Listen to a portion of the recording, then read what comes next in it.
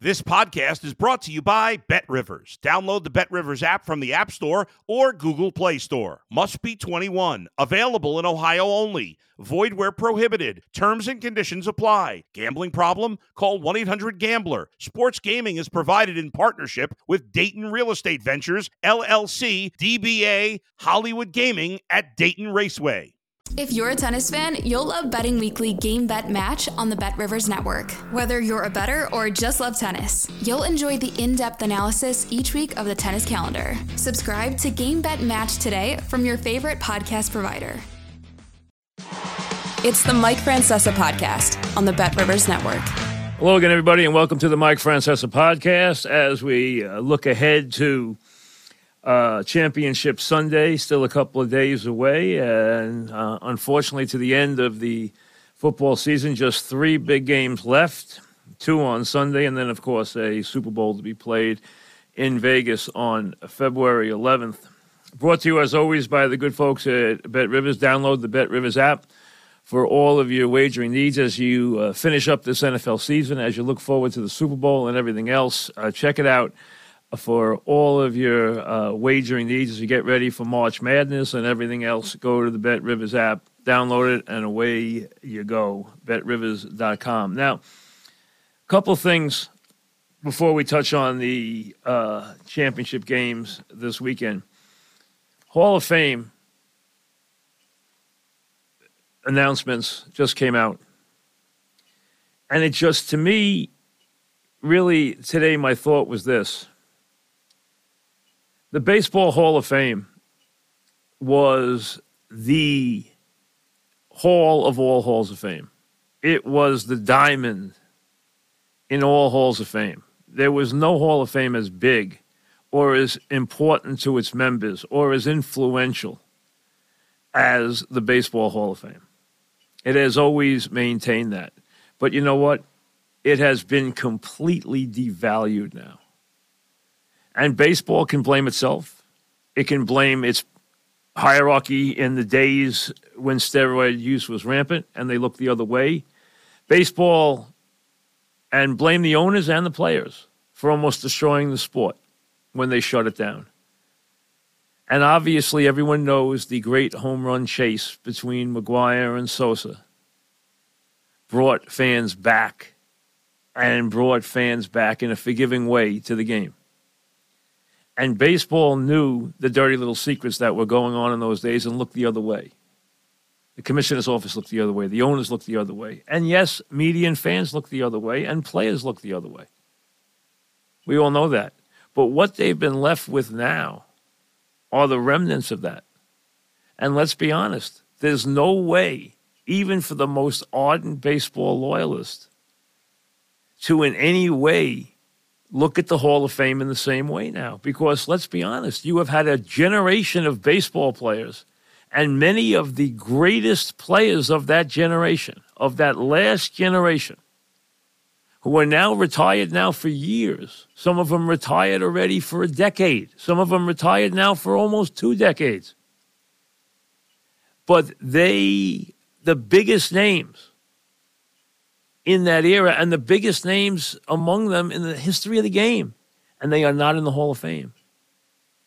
So how do you take that chunk of baseball history? How do you take those baseball immortals who on the field earned immortality, but behind the scenes have been cast aside because they cheated? I'm not defending the cheaters in any way.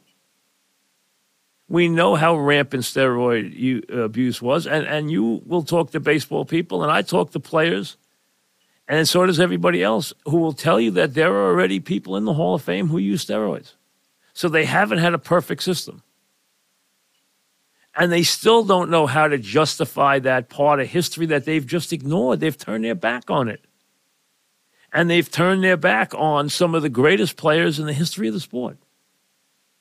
I'm not here to defend them or get them into the Hall of Fame. I don't care if they ever get in the Hall of Fame. But let's not treat the Hall of Fame in the same way when they have completely just ignored a generation of baseball. The Hall of Fame is where baseball tells its timeless story of how the game evolved, of all the things. First, it was a white sport. Then, obviously, they broke the racial barrier and let all the great athletes into the game. And that gave us a generation or two of great black players. And now, from around the world, they come to play baseball. And we have gifted players, and baseball has players from all over the globe who speak multiple languages. Fine. That's a good thing. But the bottom line is baseball doesn't still have an answer on how to deal with the generation that they have just drawn the curtains on and left their biggest stars. So if you go try to tell the story of baseball in the past 25 years, you can't tell it from the Hall of Fame because a lot of the guys aren't there. A lot of the most dominant players aren't there. Clearly the best player, or maybe even the best three players of that generation, are not there. So how does the Hall of Fame in any way be viewed in the same light when there is now a hole in the history of the sport? And baseball has not in any way come to grips with this. They've let those guys on the ballots because they can't keep them off. They haven't been voted in or close to voted in. And they just pass into oblivion and everyone leaves them alone. But you hear the whispers all the time that guys are already in the hall or steroid users. There are guys who are in the hall who are on steroid lists if you look as they're presented. If you look at steroid users, you will look down the list and there will be guys who are in the Hall of Fame who they call steroid users or abusers. And baseball doesn't have any way to rectify this and doesn't have any way to explain this away. Because they didn't catch them? Because they looked the other way? Because they were better cheaters?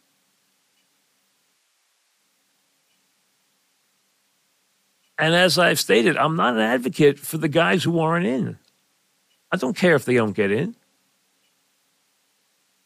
But don't try to tell the history of the sport anymore from the Hall of Fame. You can't do it. That timeline has been completely broken. And the way people genuflect to the Hall of Fame is utter nonsense because it no longer tells the story of the game. Because there is a whole generation that has been left out. And until that is rectified, the Hall of Fame can't be the same Hall of Fame. And you're looking at guys who just got into the Hall of Fame.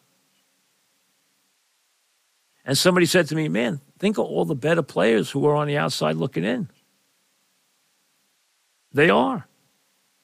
And they've been there for a long time looking in. And they will continue to be there because baseball doesn't know how to deal with it. And baseball didn't deal with it. And the commissioner didn't deal with it until Congress embarrassed the heck out of them. And then they said, we are no longer going to do this. Now we're going to try and clean up our sport. Way, way after the horses were out of the barn. They needed those players to help fix what they ruined at the negotiating table. They used those players to bring the fans back. And then they cast them aside years later. Did they use Sosa and McGwire? Absolutely. Does baseball owe something to Sosa and McGwire? Well, as far as them bringing the sport back, they sure do. Did people revel in what Bonds did or what A-Rod did? Yes. Did they cheat? Yes. How many others did who didn't get caught? That's baseball's little dirty secret. And there's no player who won't tell you that there are multiple players who didn't get caught and countless others who were cheating alongside them. So they don't have a system here that even works in detecting and somehow getting back to where they need to be. They've just let this hole linger. And they're going to pass over that generation and say, oh, we now have taken care of the problem. But how do you explain it when you can Google a steroid abuser or baseball user list and you have Hall of Famers right there on that list? While others are getting 30% of the vote. It's a big problem for baseball. And it completely diminishes and devalues the Hall of Fame to a point where I don't care who gets in. It goes for the player who gets in. As an example, Joe Mauer. Joe Mauer was a classy, wonderful baseball player. He did everything the right way. He was a really wonderful baseball player to watch. He epitomized everything that is good about baseball. And he got over the barrier and got into the Hall of Fame. Good for him. I'm happy for him. I'm happy for any of the guys because the Hall of Fame means a lot. It means it's in your profession, it's the pinnacle. There's none of us who have been fortunate enough to ever get into a Hall of Fame who aren't incredibly proud the day they get that plaque or that trophy or that award that signifies that you will be remembered as one of the best in the chosen profession. It's special. But baseball's got a problem, and they still have no idea how to fix it. You know, a couple random things before I get to the NFL. I don't care who coaches the Bucs. And I'm not really going to investigate why they fired their coach, despite their record. I haven't been around the Milwaukee Bucks every day, but I'll tell you this. No matter who takes that job, whether it's Doc Rivers or anybody else, and Doc has a way of finding his way into these jobs, as we know. But that is a championship roster. Case closed. I don't care who's coaching that team. That is a championship roster. Big game at the Garden tonight, St. John's, Villanova. I don't see either team being in danger of not making the NCAA tournament. I think Nova, after not making it last year, it would be devastating if they didn't make it this year. But remember, they have all those good wins in the early season when they won their tournament and swept 3 really good teams. They have some quality wins. St. John's is going to make the NCAA tournament. Right now, if you look at the guys who seed that stuff every day of the year, okay, now the seeding starts to take form a little bit. They have St. John's as like a 9 seed and Villanova like as a 7 seed, whatever. But Villanova's 4-3 in the conference. St. John's is 4-4 in the conference and has lost 3 games in a row. This is a big game. Big game tonight at the Garden for these two teams. One of them comes out of this game reeling a little bit and has to be careful not to let this thing fall apart in a league where it is rough to win anywhere in the Big East. The Big East is brutal. I mean, you can get beat anywhere, almost any night, with the exception of Georgetown and DePaul, which just fired its coach. I mean, you're going to beat Georgetown wherever you play them. You're going to beat DePaul easy wherever you play them. DePaul's 3-15 and hasn't won a Big East game. Georgetown's won 1.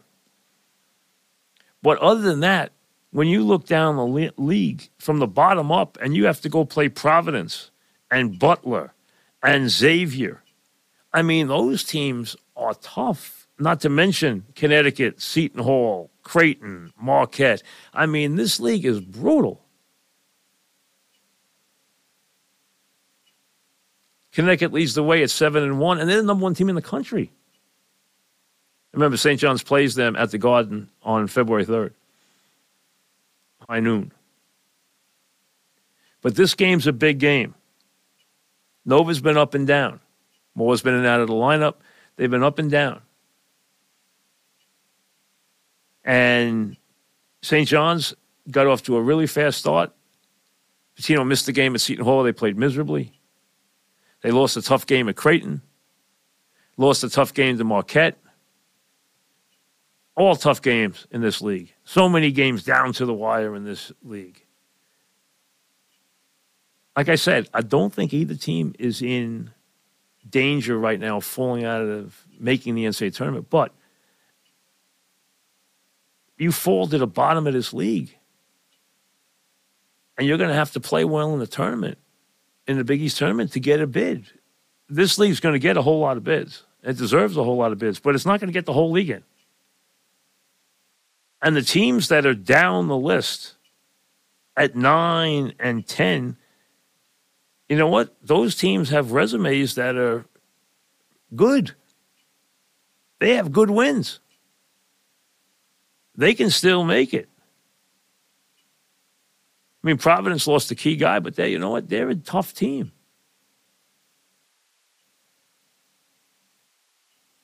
So this is a big game tonight. Very big game. And a big game for St. John's. Now, we're a couple of days away from Championship Sunday. Kansas City and Baltimore. Baltimore opened as a 3.5-point favorite. They're still a 3.5-point favorite. Detroit at San Francisco. Niners opened as a 7-point favorite, and that's a hard number to come off, and nothing's happened. They're still 7-point favorites. The Kansas City-Baltimore game is about as classic a game as you could ever have in the playoffs. Not that you didn't have one last week in Buffalo. You did. You knew those two would play a great game, and they played their typical game. But this game is a terrific matchup. Baltimore, which came out in the second half, made the adjustments in the passing game, got rid of the ball quickly, started pounding the ball with their running game, and their offensive line took over the game and pounded the heck out of the Texans both ways. Beat them with their defense, beat them with their offensive line, ran the ball down their throat, ran it for over 200 yards, did the things you would think the Ravens can do. Their quarterback chipped in, he ran a couple in, he threw a couple in, and he got the pressure off him where he hadn't been able to win in the playoffs. Because he's playing against a quarterback this week who does nothing but win in the playoffs and does nothing to win all the time and is as dangerous as an underdog as any quarterback has ever been. Mahomes was terrific in Buffalo. Made no mistakes. As a matter of fact, quite interestingly, the 4 winning quarterbacks last week in the divisional playoffs, none of them threw an interception. As a matter of fact, among the 4 winning teams, there was only 1 turnover. And Kansas City lost the fumble. That was it. 1 turnover. So it shows you how important it is in the playoffs to take care of the ball and not have special teams malfunctions. Don't give up that 70-yard punt return. Don't give up that huge kickoff return. And you got to make clutch kicks. Now, Kansas City game, those 2 kickers, they are as good in the playoffs as anybody could ever be, both of them. You're not going to get the same level in the Detroit-San Francisco game, but you're going to get it in the Kansas City game. That game, to me, is what you would call the classic championship game. These 2 teams are just so good. They're just terrific teams. Kansas City played so well in Buffalo. Their offensive line did a terrific job. They ran the ball well. Their kids on defense, Chris Jones always leads the way, but their kids on defense stepped up and played terrifically. They had some kids play some, superb football in that game on defense. Baltimore with its offensive line and the game they got out of Clowney. Really unexpected for him to be as good as he was in that game. You know, he might get a sack here and there these days, but he played really well in that game. And they got solid play on the defensive line, and they got solid play throughout their lineup, and their offensive line did a terrific job. And I think Dalvin Cook will become a bigger part of that offense as the weeks go on. and could prove to be a big key at spots. They gave him a little work the other day. He got his feet wet. I think he'll be a bigger factor. So these teams, when you look at them, you got to beat these teams. They're not going to beat themselves. Baltimore's a legitimately good team this year, which is as good on both sides of the ball as anybody is in the sport. And Kansas City, hey, we have watched them now year after year after year. They are going to play their game in this spot. They might lose.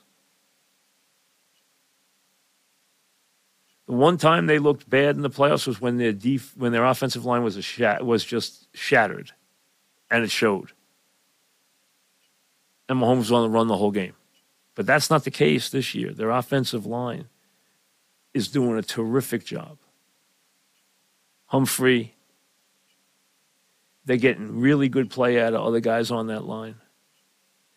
They are surprisingly good on defense, despite how they've turned over that roster and gotten it from young players who have just stepped up everywhere throughout that lineup and done a terrific job. And Mahomes is going to play his game. You know that. He's going to be hard to beat. That's a classic game. The second game is even a little tighter than you would think. Normally, I wouldn't think Detroit would have that much chance of winning with the Niners. Now, number one, you want Purdy to get it, if you're a Niner fan, to not have rain, because he can't throw a wet ball. And as soon as the rain stopped, you saw how much better he threw the ball. Some guys just can't throw. Troy Aikman couldn't throw a wet ball. Purdy can't throw a wet ball.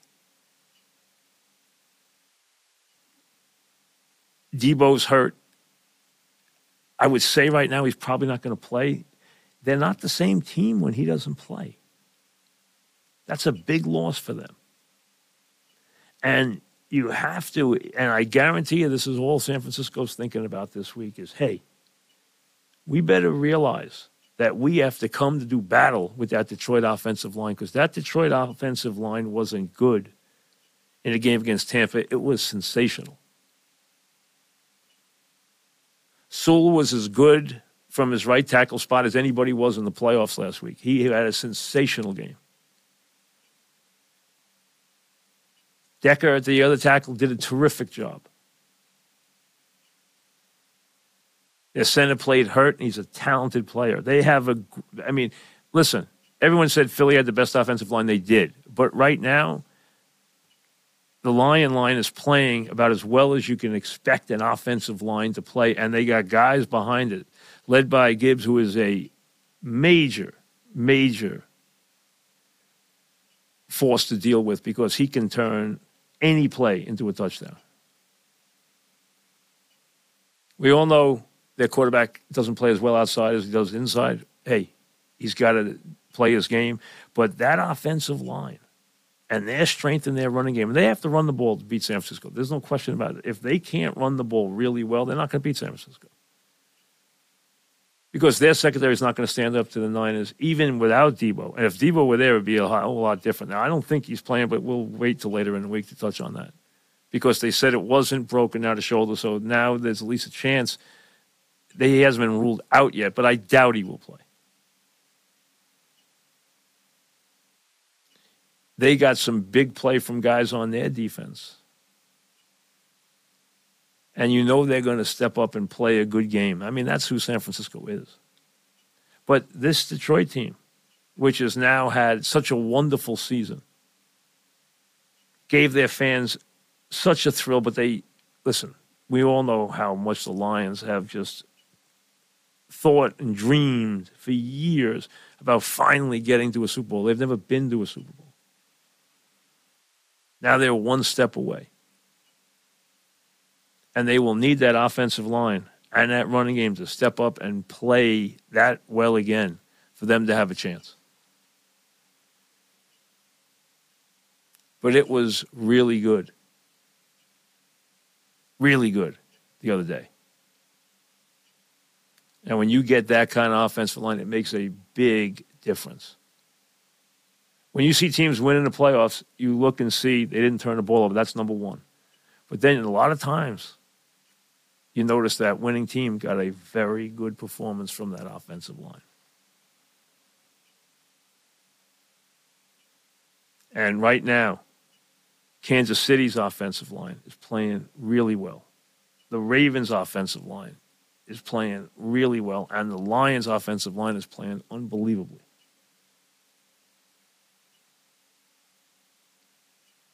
So we have two very interesting games, but we have first a classic heavyweight matchup.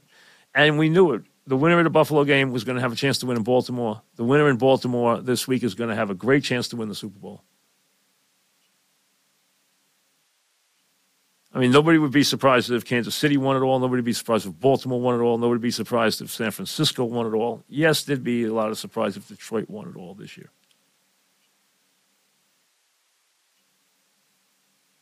Winning in San Francisco won't be easy by any stretch. We will have the Football Friday podcast, as always, on this Championship Sunday. It's really, let's be honest, the last one because Super Bowl is so different. And by the time you get to Friday of Super Bowl week, you've already heard more than about the game. You want to get away from everything for a couple of days before they play the game because you're so sick of the hype. The NFL needs 2 weeks logistically to get everything done to play that game. That's how big the event is. But from a football standpoint and a fan standpoint, it would be so much better if it was played the next week. I understand why it's not, and I understand the logistics of why it's not. I've been to plenty of Super Bowls, and I understand the premise of it, of how rushed things are in 1 week. And it's very hard on the teams, too, because there's so many extra things you have to take care of that you don't even think about until you've been around a team when they're traveling to a Super Bowl and understand what goes into it. Getting your operations up that week in the Super Bowl city. That means getting your offices up and getting all your research up and getting all your machines up and your secretaries in and everything so that you can operate from the Super Bowl site. That doesn't happen in a minute. That's hard to do. And then you think about the families. As George Young always told me, he said, hey, one thing I learned from the Super Bowls, he said, and I learned it the hard way, he said, was make sure that Super Bowl week, that the families, they're going to be there. Make sure that there are no distractions.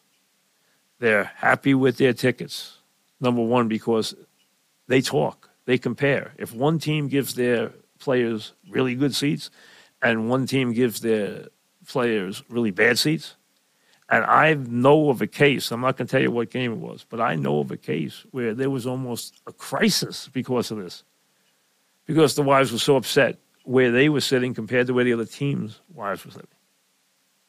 One team got rid of all their good seats and put their players and the families' tickets in the upper deck. And that is something you don't want to deal with. You want to make sure they have plans so that they're not driving the players crazy and that the players can concentrate on what they need to concentrate on. There's so much other stuff that goes into that game. As far as getting ready with the X's and O's, they're ready when they touch down in the Super Bowl city on a Monday or a Sunday night or a Monday night, whenever they come in. They're ready to play. They've already done the game plan. I mean, they've done the game plan right away. They've installed everything. They get a little extra time to work on situations. They get a little time to work on things they don't usually. So they can work on 2-point plays. They can work on late game stuff. They can work on goal line stuff. They can work on special team stuff they don't get a chance to work on during the regular season. Yeah, they can self-scout themselves. They do a lot of things that they don't do in a regular week. But as far as them being ready to play from a standpoint of X's and O's, they're ready to play right away. They could play that Sunday easy. And they've done it. And it's actually sometimes produced better games. But the other stuff that surrounds this game, and this year, there is going to be more of a chance for distractions than normally is, because everybody, now I'm not sure exactly where the teams were staying. I didn't check to see where the teams were staying in Vegas, but that could be a recipe for disaster what could go on in that town. I mean, there are times where you usually have a couple of players who you want to make sure behave on Super Bowl week. Everybody's got a couple of guys they at least want to make sure they know where they are on Super Bowl week.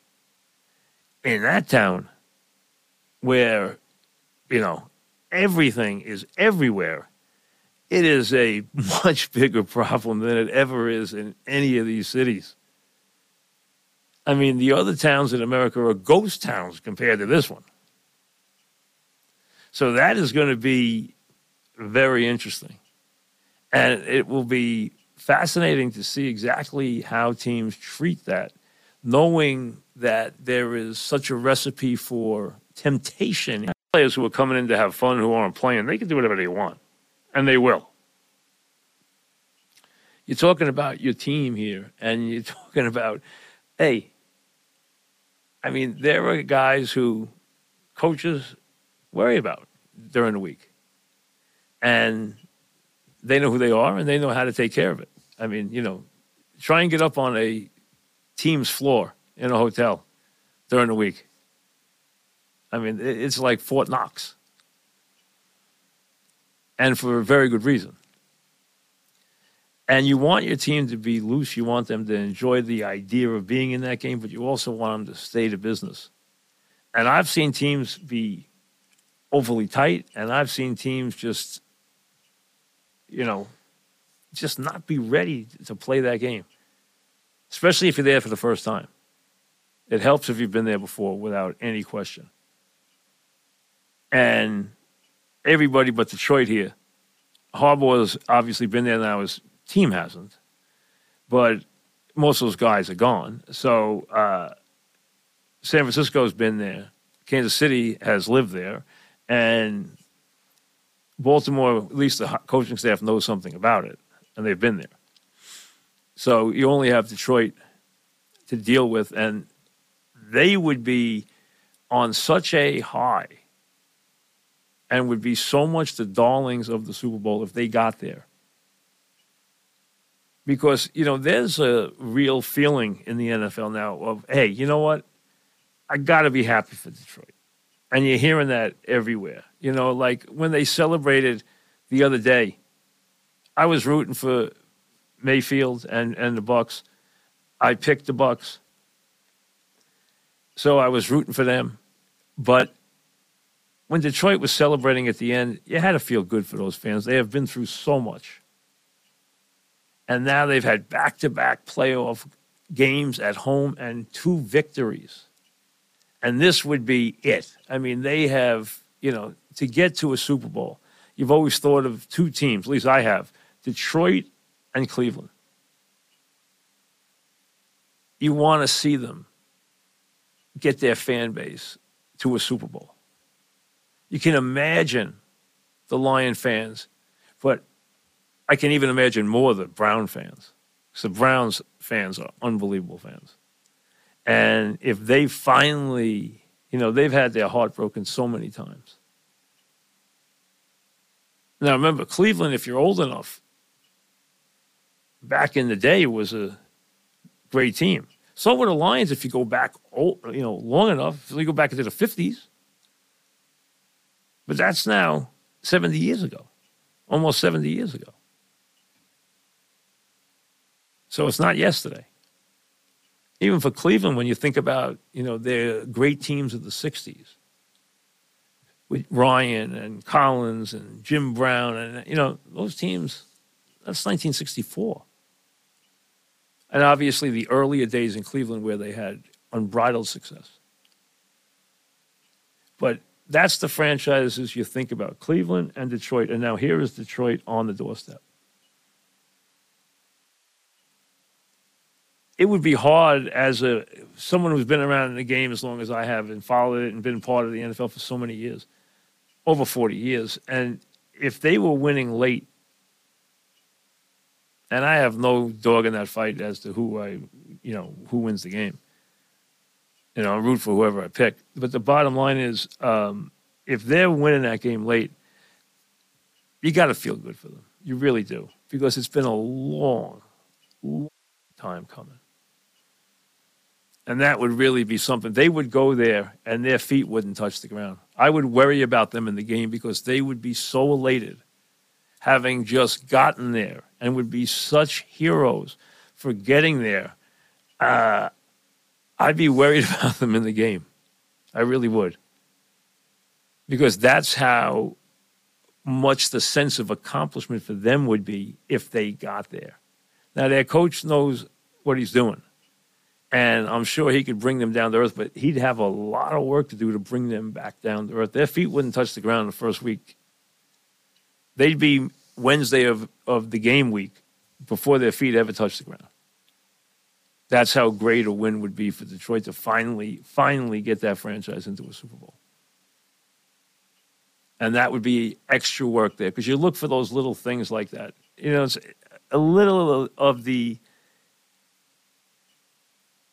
sense or the touch you try to bring to a bowl game is the motivation and who's equipped to play in it. That would be very hard for Detroit.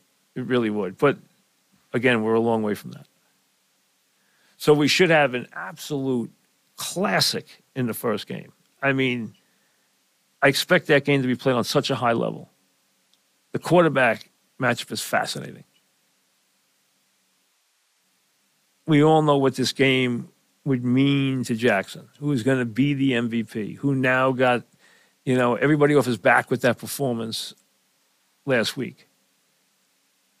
He could finally take a deep breath. You could tell when he came out in the third quarter and that game was 10-10, you could tell on the first drive how much he was worried about where that game was.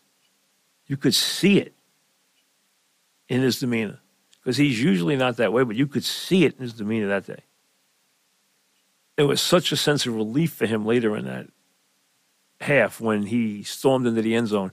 You could tell what a sense of relief it was that he had finally taken his team to the championship game, but also gotten people to leave him alone about how he played in these games.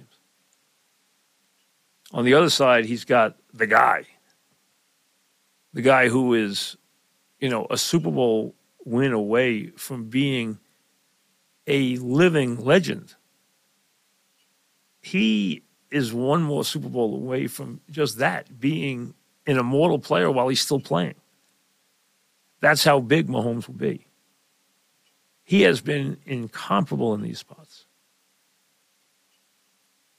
His record as an underdog is unbelievable. And he did his job. He did everything right last week. Made no mistakes. In a year where he's had plenty of mistakes. And both those quarterbacks made very few mistakes. Now, a lot of people are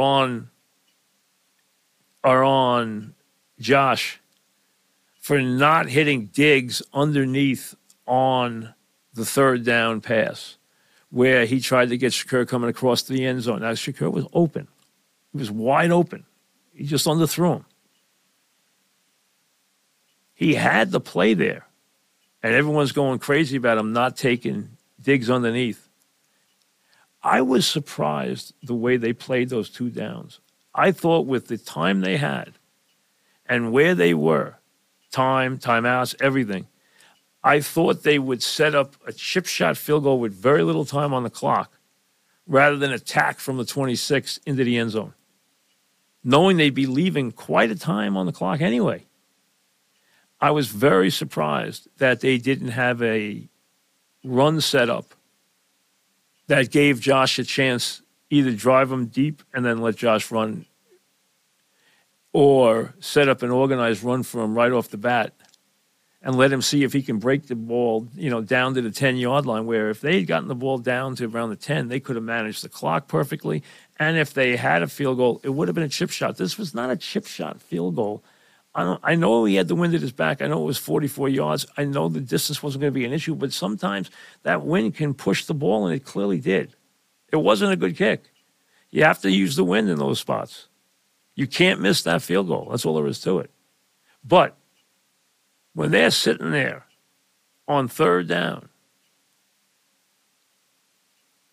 and they're on the 26-yard line on second down and third down, second down was the play to Diggs. The third down was the run right.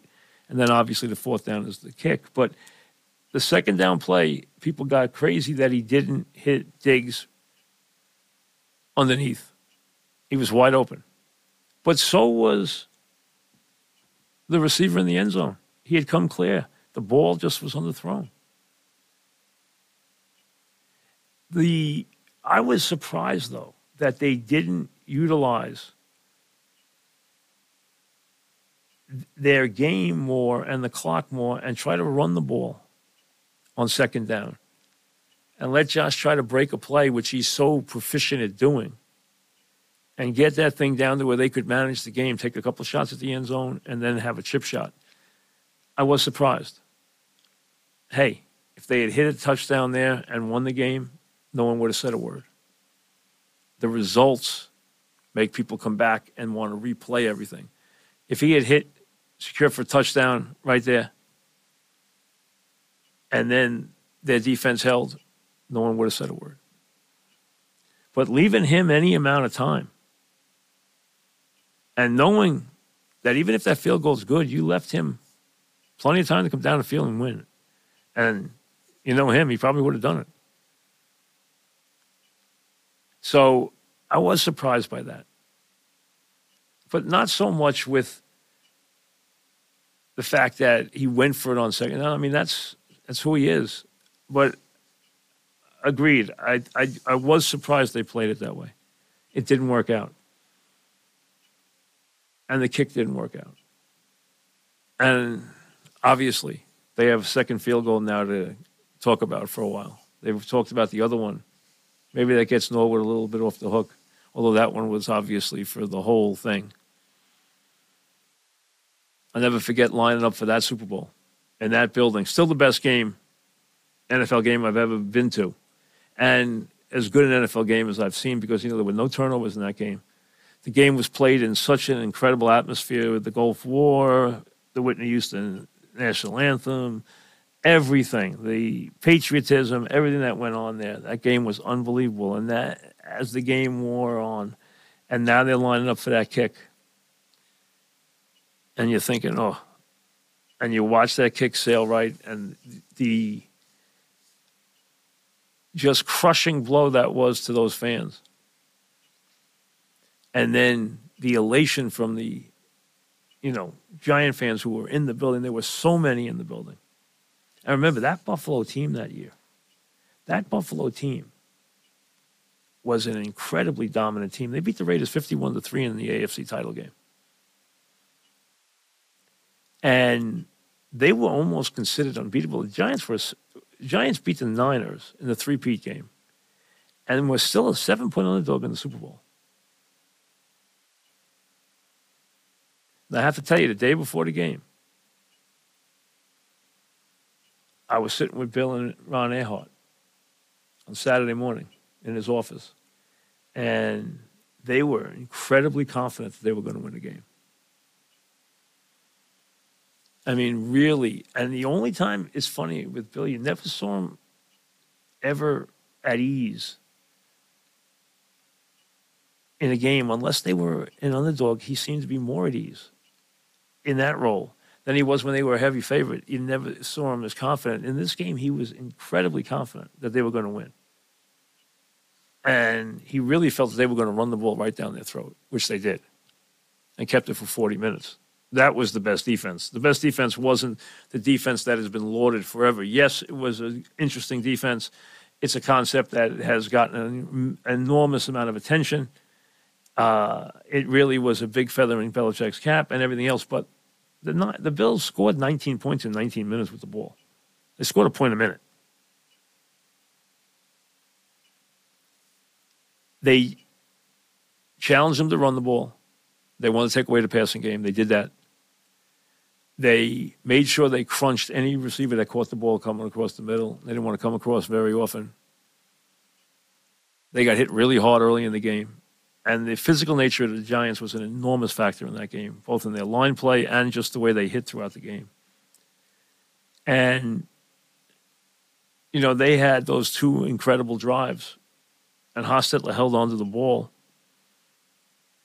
What a run Hostetler had that year. And he held onto the ball when he got hit in the end zone where it was a safety, but he should have given up the ball for a touchdown easy. And that they would have been down. Instead of being down 12-3, they would have been down 17-3. And at 12-3, I remember that drive right before the half and touchdown Baker in the corner, make it 12-10. And at halftime, Giant fans were very confident because we were underneath, just walking around waiting for the second half to start. And I'm telling you, I must have talked to a gazillion Giant fans, and they were all very confident because of that drive. And they came out with the great drive in the third quarter and took the lead. And we know what a classic game it was. But that Bills team, people forget, was an incredible team. And we know the heartache that came with the next three Super Bowls. The one they should have won, though, was the first. We know that. But they didn't. And that's what makes it unbelievable. That's what makes it such a special day. And it's such, a game that you remember forever that can go either way, which is what you get a lot of times in these championship games. And I think you could get that again with Kansas City and Baltimore. I think that game will be played on an incredible level, and I think it'll be a very close game. Nobody's going to knock out Kansas City. Their defense is a lot better than people think. And they got a lot of youngsters really stepping up. And Spags has done a great job with that defense. That defense has really played well all year. And it makes it a great game. Fascinating game on every level. We'll do the podcast Friday with the championship games and the picks and everything else. We'll see you then. Thanks for listening to the Mike Francesa podcast on the Bet Rivers Network.